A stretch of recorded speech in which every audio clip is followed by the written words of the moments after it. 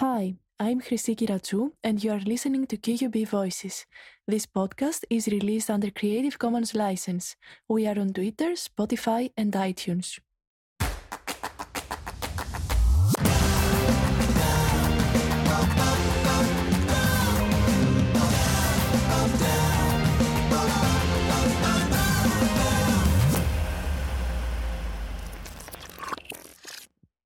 Hello, and welcome to the third of our thematic discussion episodes. This month, the focus is on migrant situation in sync with the Human Rights Day, observed each year on the 10th of December. On the 10th of December in 1948, the Universal Declaration of Human Rights was adopted by the UN General Assembly. The fundamental rights every human being is entitled to as a human being were recognized in this document. Every human being is entitled to these rights regardless of race, color, religion, sex, language, political or other opinion, national or social origin, property, birth, or other status. Conflicts, persecutions, and wars around the world put at stake each and every of the rights humans residing in these countries are entitled to as human beings. Those who feel that the only option left to them is the right to live usually seek for asylum in a prospective host country. Asylum seekers have to go through specific legal processes that will grant them with refugee status, international protection, or deny any responsibility of protection if the applicant is assessed as non-eligible to it. What does going through these legal processes mean for asylum seekers? What does it mean for citizens, or generally speaking, humans with some kind of more secure legal status? Today, I'm going to discuss with two members of the QUB branch of Solidarity, a student-led charity focusing on supporting refugees' access to legal assistance.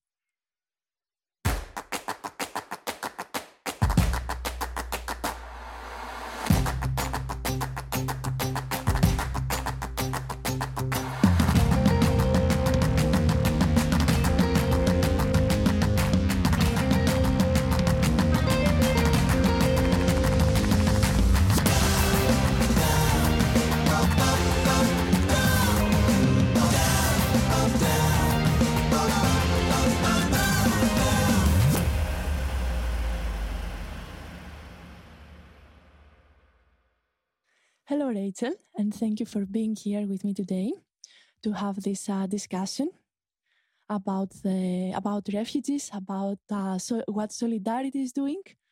So I would like to tell us a little bit more about what Solidarity does. Hi, Chrissy. Thank you so much for having me today, and Solidarity, the QUB branch. So, firstly, I would like to invite everyone listening to have a look at our website, solidarity.org.uk. Like us on Facebook, Solidarity, Instagram, Teas of Solidarity, and join the closed Facebook group QUB Solidarity Events for way more information than what I will be able to give today, and to keep updated on our events here at QUB campus and how you can get involved. So if you haven't heard of us already, we are an international charity working to unite the student body to raise awareness of the refugee crisis, to tackle misinformation, and to contribute to the provision of legal aid for asylum seekers and refugees. This twofold system of raising funds and awareness to go hand in hand to make change, and our t-shirts are so perfect for this job. So I believe that Solidarity is so special because it is uplifting people who are experiencing the darkest time of their life. It's giving them legal representation and offering the opportunity for a better future. It's different from other aid charities which provide basic necessities, food, water, shelter, all of which are very important, but we are providing them the chance to create their own destiny. We work with a lot of non-government organisation legal aid charities, providing them grants from the money we raise from t-shirts and the donations. And this year we are working with 6 legal aid groups across Greece, each taking their own unique and holistic approach. Maybe if you like, you can look them up. So Thessaloniki Mobile Info Team, Phoenix Humanitarian Legal Aid, Legal Centre Lesvos, Chios Asylum Seekers Information Services Team, Avocates Sans Frontières, and European Lawyers in Lesvos. And as an organisation, we really do pride ourselves in being entirely student led. Our commitment to sustainable charity, both socially and environmentally, and providing an education services to those who maybe don't know a lot about the refugee crisis. So this year, in keeping with our ethos of sustainability, we are using pure organic cotton for our t-shirts. That's so interesting, and thank you for giving us so much information on what Solidarity is doing. And I would like to elaborate a little bit more. Let us know why. Do you emphasize on legal assistance? Why is this so crucial? So when you arrive in a country as an asylum seeker, there is a very long, complicated, ever-changing process, which is almost impossible to get through without expert support. The asylum interview is a key part of this process, and it determines whether someone will be granted refugee status and allowed to remain in the country or not. And it relies on being able to demonstrate a well-founded fear of persecution. You can find more information about this on asylumineurope.org. So legal assistance is so important because the people in the camps are waiting a very long time to get an interview, and then another very long time to get the decision of this interview. I'm talking in terms of months and years, not days and weeks.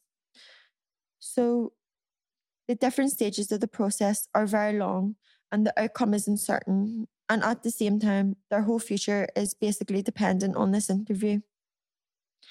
So many, because of translation issues, have to appeal their application. So, for example, our founder, Tiara, tells a story on her TEDx talk, which you can watch on YouTube. So, she met an Afghan man while she was volunteering as a translator. He had said he got a taxi to the camp. Then later in his interview, he got a private car. So this didn't add up to the assessors, and he had to appeal. To him, a taxi and a private car is the same thing, as well as many other cultures. I've heard this is a very common thing in different cultures. So, but because the process is so rigorous, everything needs to be completely consistent and completely precise. Another example would be not expressing vulnerability. So there have been cases, very common, where people express in the interview they're going to work hard and they're going to contribute to the country. And this comes across like they're an economic migrant and not they're not mentioning their fear of persecution. So this is a huge issue in granting asylum. So as they may not be very familiar with the legal process, the representation and advice will mean that these people can go about their interview properly and they can get granted asylum. I see.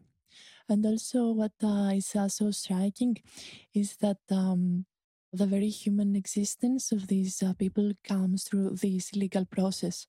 And honestly, I don't know if any of us, if we were in the same positions, if we would be thinking whether to choose the word taxi or a private car, whether it would matter to us if we've been through such experiences. And of course, when someone is requested to give a narrative of that involves severe trauma, because fleeing a war involves severe trauma inflicted upon you. Honestly, I don't know if we wouldn't do the same, say, mistakes. And also, what I keep from what you have already explained is that the human life is dependent upon this interview. Yes, Kirsty, you make a really good point, and it's so important that you know about the human aspect of it.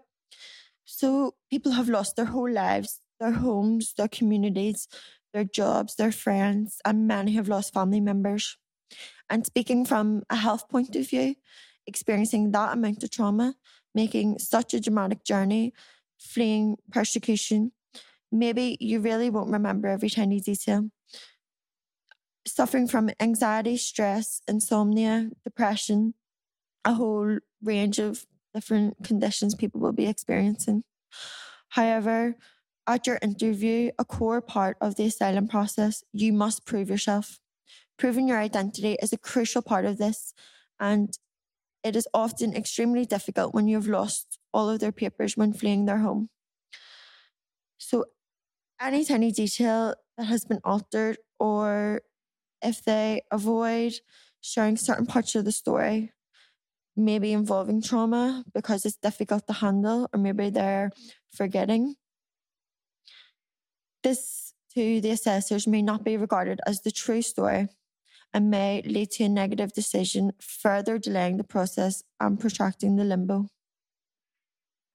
How did you decide to get involved in this initiative, Rachel? So, I'm a business economics graduate and now I'm doing a master's in global health. I'm not directly involved with law, however, it does come into everything. I also love helping other people. I work with a few other charities. And I have been really empathetic about the refugee crisis as I see it unfolding on the news and documentaries. And if I can contribute in some small way, then I've done some good. It is a small amount of time per week that I'm giving. And this translates to something so, so big for people that are experiencing this really dark time. And also, here, if it can foster more understanding, more awareness, more compassion, empathy, all those things here, so we can help these people and provide the aid, then that would be something really good as well. I get the point. So it has been a combination of original thoughts or emotions, and that got you involved in this initiative. However, of course, all these factors are very important to to motivate us and drive us forward. However, when we get involved, we might change as well. So I would like to tell us a little bit about how this experience, how getting involved in the solidarity and getting familiar with all this stuff and how things work in regards with the refugee crisis and how it is managed. How has this changed you? So, on one hand, I have developed a lot of personal skills in terms of thought leadership through sharing my ideas, managing skills in recruiting my team, and organizing the logistics and sales skills in promoting and successfully selling t shirts. So, on the other hand, I am looking at the plight of refugees. I am now seeing them more as individuals than a group. I'm increasing my empathy and I'm thinking, this is someone's daughter, this is someone's son, someone's wife, husband, father, mother, auntie, uncle, cousin, all these things, brother, sister. So I'm really now looking at the big picture, and the crisis is really making me realize how small I actually am. We at Solidarity are doing what we can, but it really is not enough. So if you think about it, the people fleeing danger, disaster, and persecution to get to a safe place, they actually got out of a terrible situation. They are arriving in Europe to live in flooded and freezing tents. They are eternally living in a disaster situation. So working through these NGOs, we can reach the people at the camps. We can give them the opportunity for a new life. This is brilliant and this is good, but we need to do more about the crisis. We need to change the public's attitude. So we are really hoping to spread awareness across Belfast as best we can through our many events held online and at a safe distance. I keep from all this that the situations that refugees are experiencing are so urgent, and I really keep from what you said that it's not that they have experienced disaster in their home countries and arriving in Europe, they have fled from this disaster, but in the end, they end up living in okay, it's not similar conditions, but it means that it's not war in Europe. They are not experiencing war, but the conditions in the refugee reception centers are mostly so poor. So urgency strikes me so much. Yes, it is so urgent. It's so urgent. It makes me feel so grateful for my life, but it makes me guilty because I have so much privilege. And Ireland actually has a strong history of emigration for various reasons. Many have made their homes in different countries, settling and integrating into new communities. So I feel we as Irish people, we should have the same openness to help and welcome as other countries have done so for our ancestors in the past. There weren't as strict regulations back then for entering countries, and there weren't camps as such or the same regulations in terms of the interviews. At most, we were welcomed, but there was some prejudice, negativity, and rejection. So now I want to use my position to try and combat this prejudice. So you never really know what is going to happen. Maybe will happen to us. Maybe there'll be something like a war, like a climate emergency. And I would hope that I wouldn't be in the position living in these horrible conditions in the detention centres. Like in Greece, they actually have bars up in the centres, which is like a prison. So it is so urgent that we need to really integrate these people into society, and we need to get them out of these camps as fast as we can. Well, for sure, if someone is an asylum seeker, he's not regarded as part of the whole society. As asylum Mhm. seeker holds a very specific position, uh, socially and of course spatially. Mhm. However, it's very interesting that you highlight the continuities between, say, the movement of people, the forced movement of people, and it seems that there is a continuity in these migrating movements. Once there were refugees or migrants living from Ireland to other places, now refugees from other parts of the world, from Central Asia or Middle East or countries from Africa, are arriving to Europe to flee from persecutions, to flee war, to find a better life. Actually, to claim their right to live. So it is so interesting to notice that shift, and also to keep in mind that in the end, we might feel that we are safe. We might take it for granted that we have a very secure position. But in the end, and if you think of the big picture, uh, these positions are shifting. Refugees used to have their homes, used to have a normal life back home until they lost everything. Yeah. Yeah. Sometimes there's a misconception that these people don't have skills or not educated, but many of them are like more educated than what I am. They had very secure jobs and they were high up. They were living really good lives, and everything's just been taken away from them. It makes me so sad. Of course, because when you're waiting for all this process, your life is just on hold.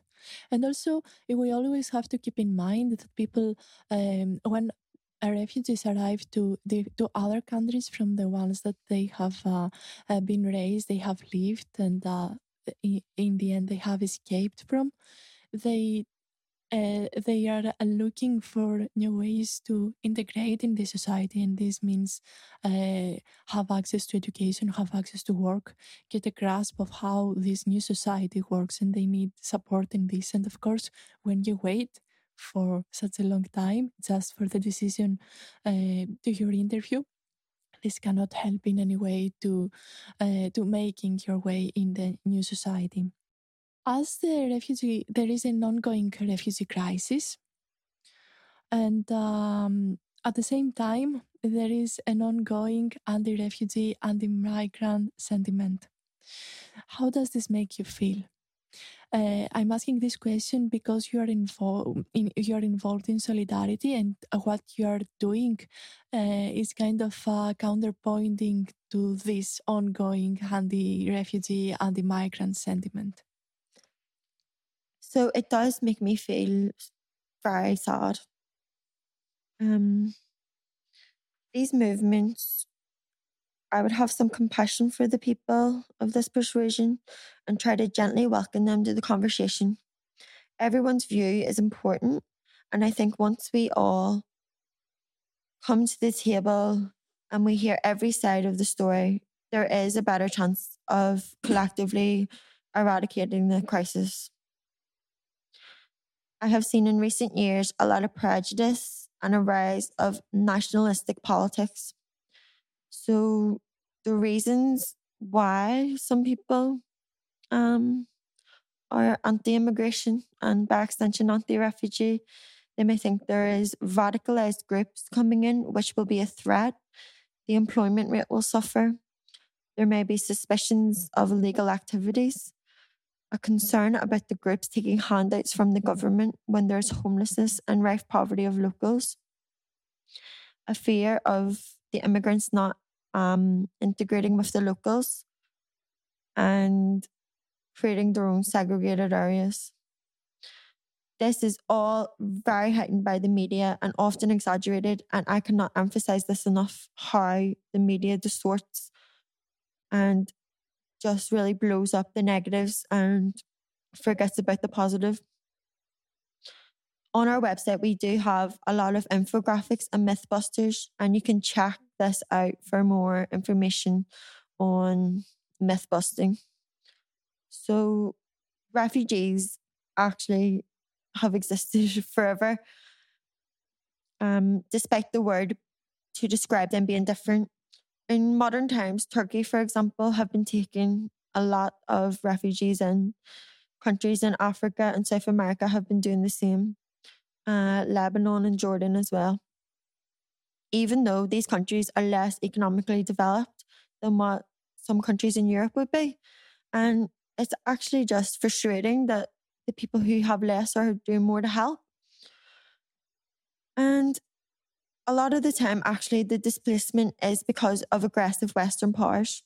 So this would explain why there is a fear of a security threat. And it's not always war. Sometimes people are fleeing from violent dictators, natural disasters, persecution for being a religious minority. So, as well as taking the refugees in, we do need to think bigger. We need to put international pressure on governments and businesses who bear much of the responsibilities for the human suffering in the countries from which the refugees mainly come from. So you're trying to bring upon some positive change when it comes to the refugee situation, when it comes to these developments that take place at a global level around refugees and the policies around refugees. So I would like to ask you one final question for today. I would like to ask you about this positive change that you want to bring about. Tell us something more. What is it exactly, and how do you understand it?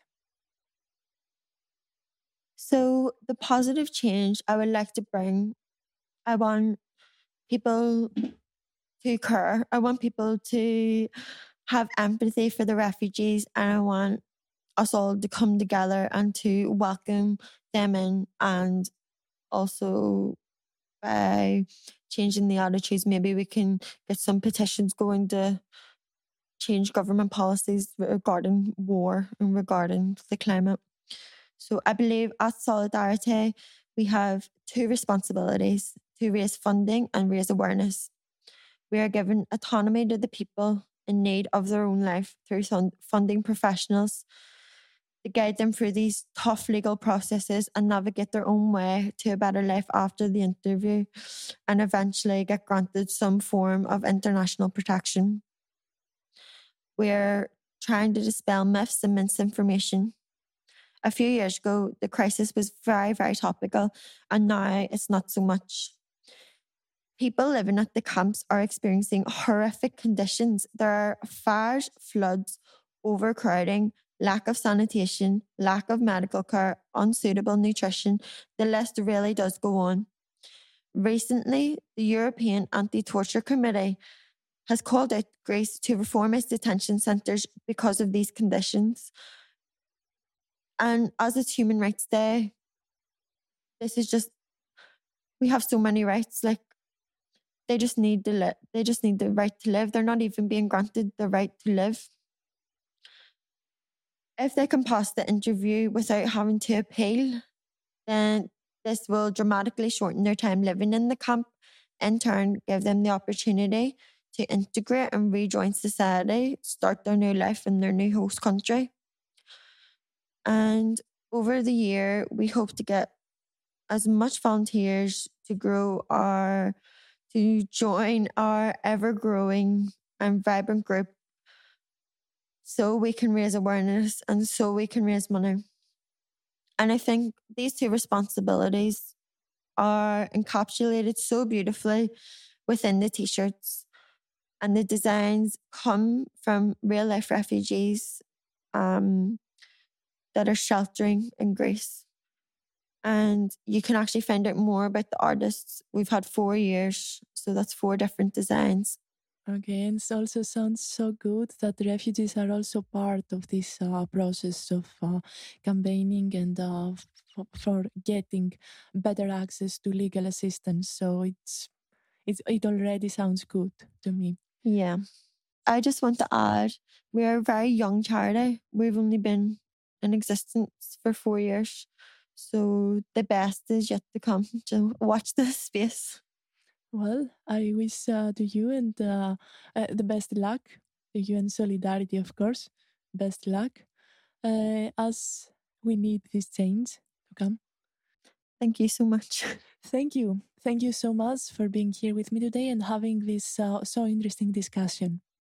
So, let's continue our conversation with Hannah McGee, who is responsible for the events run by Solidarity, by the KUB branch of Solidarity, to be more specific. So, Anna, I would like to tell us, first of all, some words about how you decided to join this initiative, and then we will go ahead about all the specific details about the KUB branch. Okay, well, I decided to join because I've been volunteering for the past few years before COVID with an English language school, teaching refugee children in Belfast to speak English and integrate into the community. And there I saw basically families completely struggling to integrate into where they've been forced to move. So grateful to be here, and the community not really doing anything at all to integrate them, yet they're so grateful and so happy. So I needed to do something to help the refugee crisis, especially for people who can't even get into a country. You were teaching English to adults and to children refugees here in Belfast? Yeah. Okay, for how long? I've been doing that since about 2015. And then I got a teaching license, so I was really a teacher, a full-on teacher at the school. Yeah, so almost since the beginning of the ongoing recent refugee crisis. Okay. How did you decide to join the Solidarity? To be honest, because I knew I wanted to do something, I looked up Queen Societies that help the refugee crisis. I saw the t-shirts, and I'm interested in art, so I started reading about the artists who are the latest t-shirt is actually made in a refugee camp by refugees for an art initiative. So I liked that. I saw the focus on legal aid, and I'm a law student, and I know how important that is, because it's very difficult to get the status of refugee, even when it shouldn't be. People need to navigate. So I know how important that is. And, yeah. And here you are right now, and you're responsible for running the events. So I would like to tell us some more specific stories about what exactly the KUB branch of Solidarity is doing here in Belfast. All right, so at the moment, the aim is always to get as many people involved as possible and to raise awareness of both the crisis and how you can help from Belfast. And it is easy. So far we have given 2 presentations during a Halloween event, which was aimed at getting people interested in the charity, fundraising and taking T-shirt orders as well.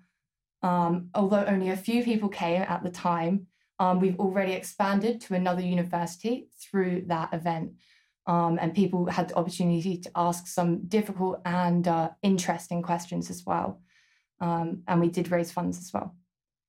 I've set up a weekly film club where we watch relevant films and have a conversation afterwards. And the only requirements to join are that you wear a T-shirt or order your T-shirt and donate what you can. The film club is called Solidarity QUB Film Club. And we have events every week with a discussion and an opportunity to donate and ask questions.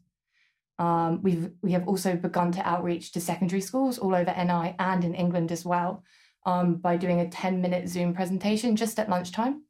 And we can send T-shirts over, hopefully. And this will look good on a UCAS application because it shows that you are interested in the societies at the university you want to go to. So if anyone has a younger brother or sister at school, please do tell them because it will be good for them and for everyone. So it seems like you are aiming at reaching at literally everyone, yes, regards with raising awareness about refugees and everything. Yeah, absolutely. It's a student-led charity, but everyone has an obligation to educate people as much as possible. And also it sounds like what you're doing is educating people to raising awareness and also aiming at all levels of education. Absolutely, yeah. I think even just by ordering and wearing a T-shirt, you're helping to educate. So because you're making people aware of a crisis that the news is not. Well, so yeah, just by wearing a T-shirt, you're educating. Of course, it's and also you make it visible. It might sound simple, but you make it visible. Yeah, absolutely. Yeah. So I would like to ask you about the challenges that you have faced in running these events. What has been the biggest challenge? Well, of course, we have the COVID-19 situation where we can't physically sell T-shirts, but Solidarity are arranging a way that you can order them online through a rep. So if you watch this space, that will be there soon. And also, one of the hardest things for me was during our last event, someone asked some thoughtful questions, but the answers were not immediately obvious, and they made me confront my own gaps in education about the crisis because really we cannot learn enough. This person asked about Solidarity's aim to expand the definition of refugee, which is very, very limited, actually. And it's hard for people to prove, even if they're from a war-torn country, that they deserve refugee status. And this person was interested in Solidarity's work to expand the definition of refugee to climate refugees and economic refugees. And that I did not know. I didn't really know about at all. I didn't know what we were doing. So it really made me work on my own education. And that was a challenge and one that I'm grateful for. It is a challenge that, as far as I can tell, it gets you more involved in all these situations that refugees are involved in terms of, the status and who is eligible to and who is not, and all these different procedures there are. So it's like beginning, it's like joining this initiative because you have certain things in mind and then getting more and more involved. So this is very, very interesting. Mm. And I would like to ask you about the feedback you get from people, because I guess that you interact much with people in the events and you have already shared one story. So what is the general feedback that you receive? Is it positive or negative? Or, if you would like to share another story maybe that has made a mark to you? In general, it's just so positive and it's really uplifting to see people want to learn. In general, yeah, the feedback is positive and a lot of people do hear about the crisis daily, but there's not that much information on how they can help, where their money's going, even if they donate. And you can't really talk to real people about it. So I think people are very grateful to have someone just to bat your ideas on and off each other and interact with real people instead of just a relatively biased news article, if we're realistic. There's only so much you can learn from reading one point of view. So it's good. It's an opportunity to have a conversation, which people are very grateful for. So in all, it's been very, very, very positive feedback. Yeah. Mm-hmm. And what keeps you motivated in getting involved with all this?